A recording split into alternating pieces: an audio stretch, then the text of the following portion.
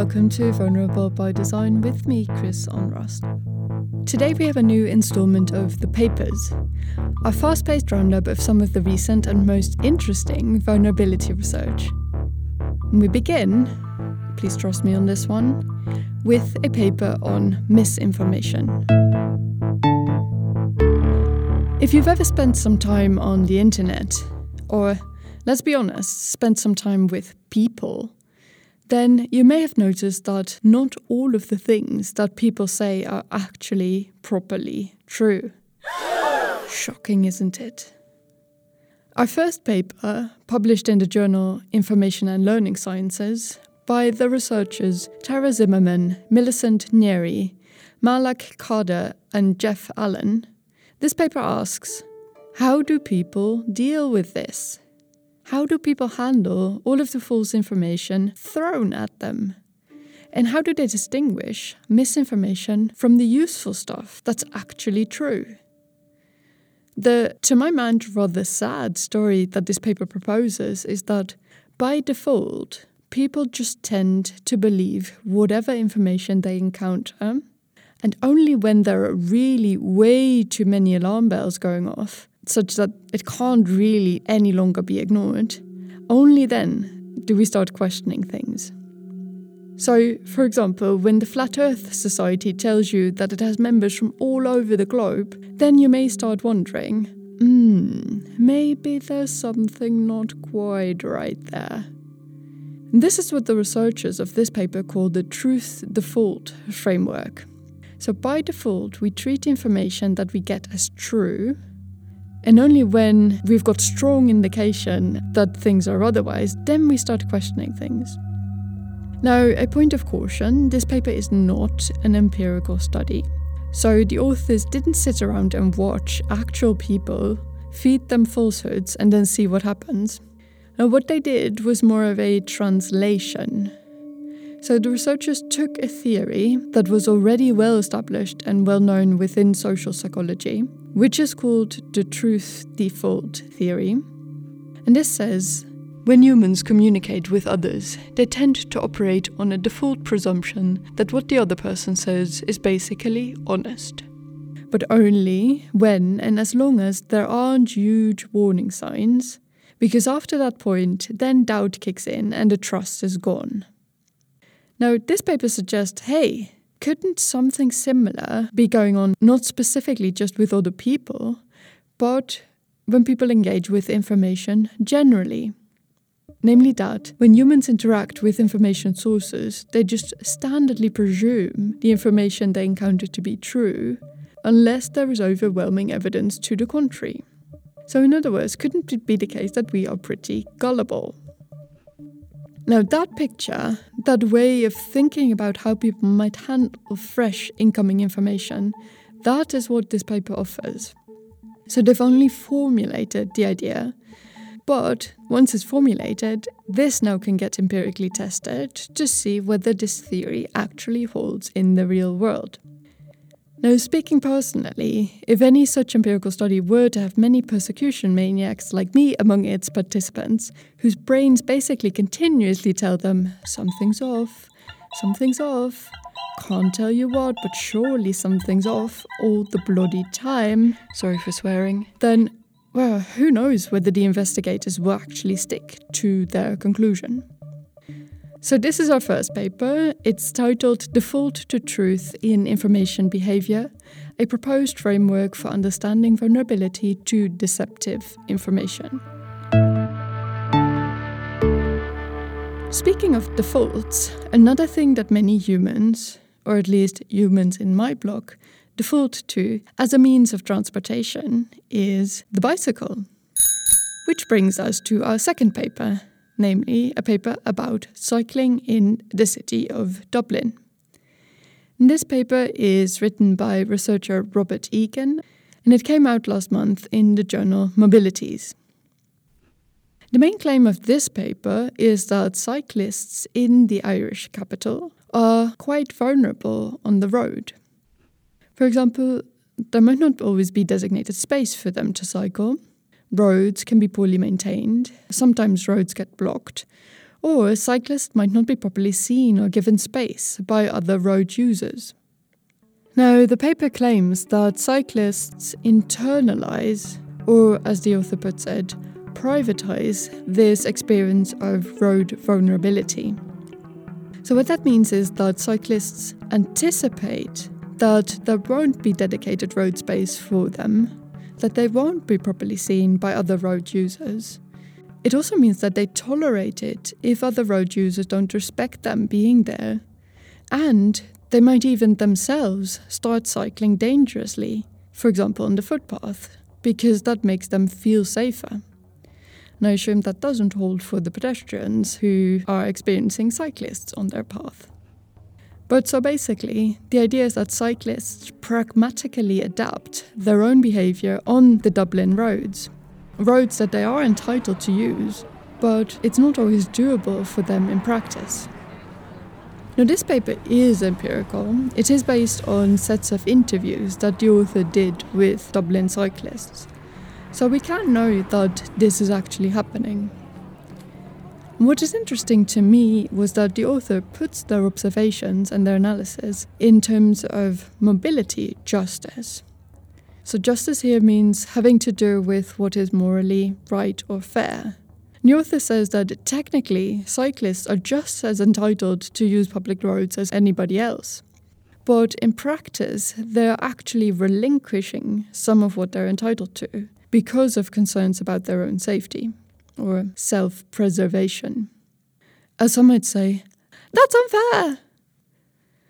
It seems to me that not only does this give insight into Dublin cycling culture, but it should also be a point on the plate of Dublin City Council.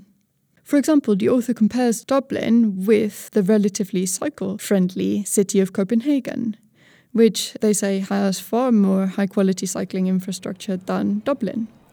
And I can also mention, for example, countries such as the Netherlands, where people are practically born on bike lanes. So people in Dublin City Council and planners of infrastructure for Dublin, or really for any country where cycling is not super standard, if you are listening, maybe give those bike lanes some love. This paper is titled Sacrificing Entitlement for Self-Preservation, Privatizing Vulnerability as a Cyclist in Dublin.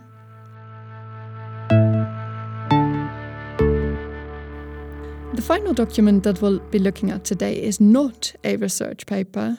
It is an apology. But please hear me out on this. It is an apology that did appear in a scientific journal.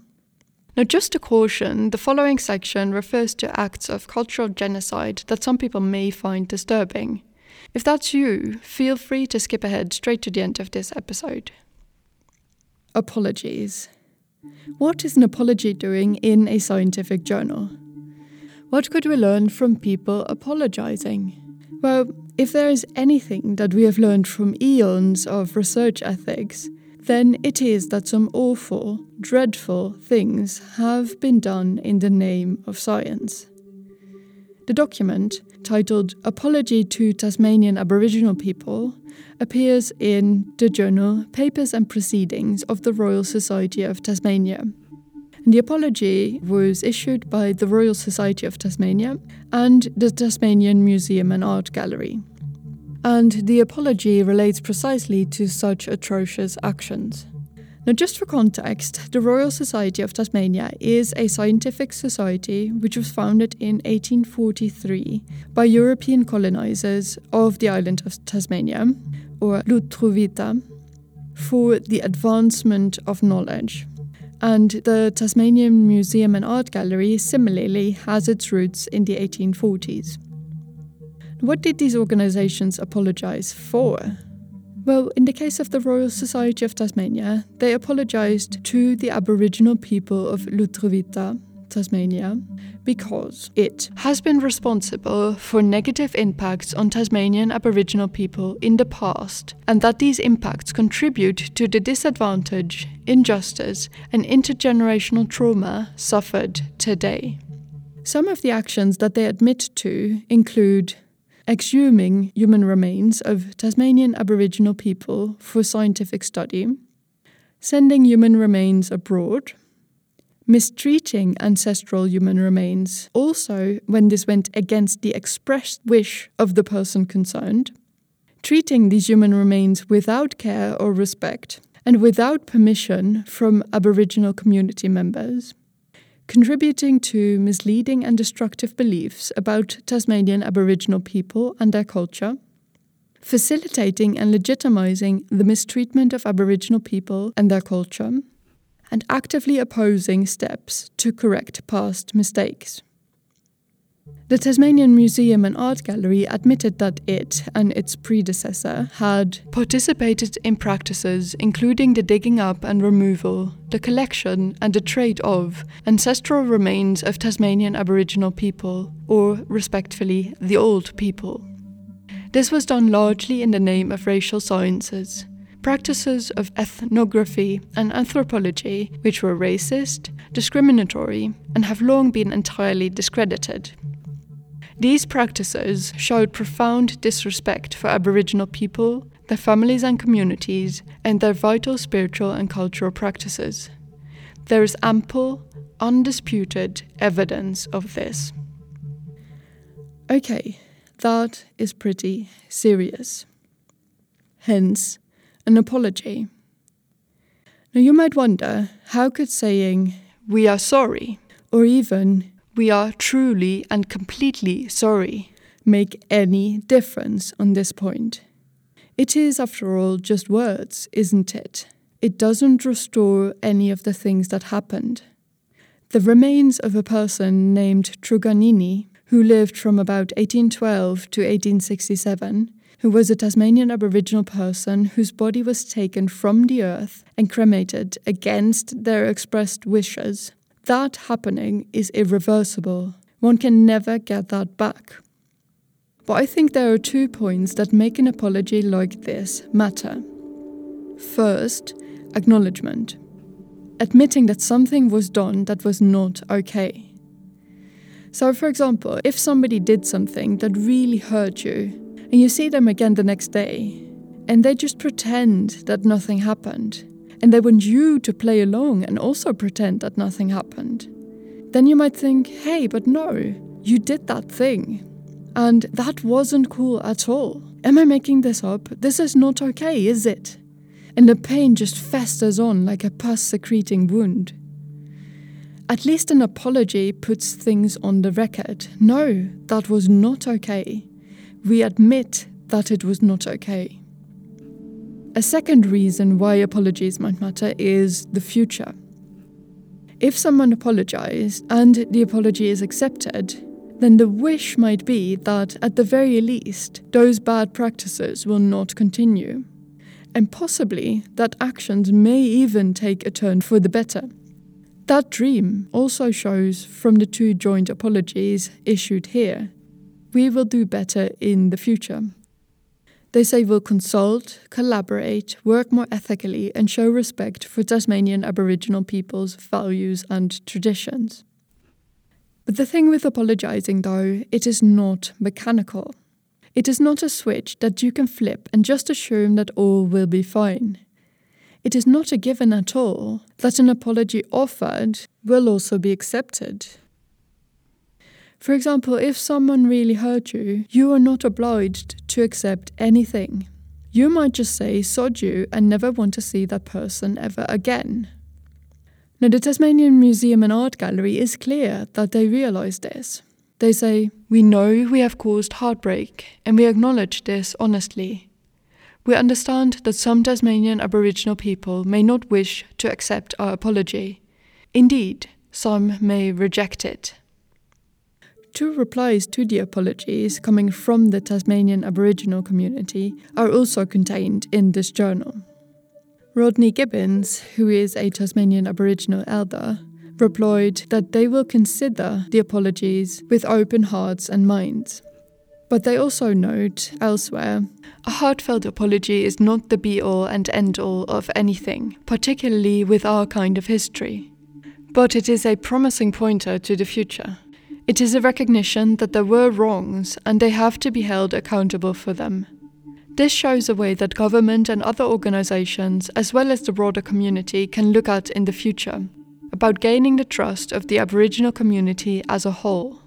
And the Tasmanian Aboriginal leader Michael Mansell said that while they called a promise to do better an important part of any apology, they also cautioned that in earlier times, in the 19th and in the 20th century, promises to the Aboriginal people of Tasmania have been broken over and over again, and they were not always followed through. So what we can say is, yes, words are just words. But words matter because humans use them to do things. And it is this action, this following through, that we might all want to be keeping an eye on. Thank you for joining us at Vulnerable by Design this week. If you have a suggestion for vulnerability research papers that you think we should cover, please do get in touch. You'll find all our episodes and information on vulnerablebydesign.net. I am Chris Somrust, thank you for listening, and bye for now.